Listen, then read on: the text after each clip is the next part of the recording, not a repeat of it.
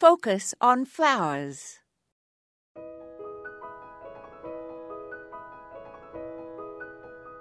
Some shrubs have only one season of interest, and forsythia is one of them. Unless you buy a dwarf, a forsythia shrub can grow to 10 feet tall with a similar spread. And if its lower branches touch the ground, each one can root and form a new plant. Always prune out the old canes right after it blooms each year and cut back any branches that are potential rooters. Cut off all the dead canes at their base.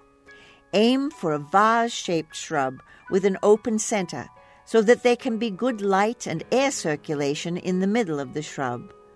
Make sure all canes are cut right back to their base, or they will shoot out new shoots where they were cut off.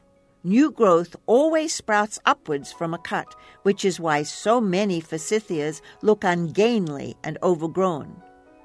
Pruning, as you can tell, can almost become a full-time job. While forsythia looks wonderful in the spring, it is nondescript the rest of the year, so it's not a shrub to put in a prominent place in a garden. Place it where it doesn't engulf its neighbors, and use the best places in your yard to plant shrubs that have interest in more than one season of the year. This is Moya Andrews, and today we focused on pruning forsythia. To subscribe to our free weekly podcast or listen to hundreds of archived episodes, visit us online at focusonflowers.org.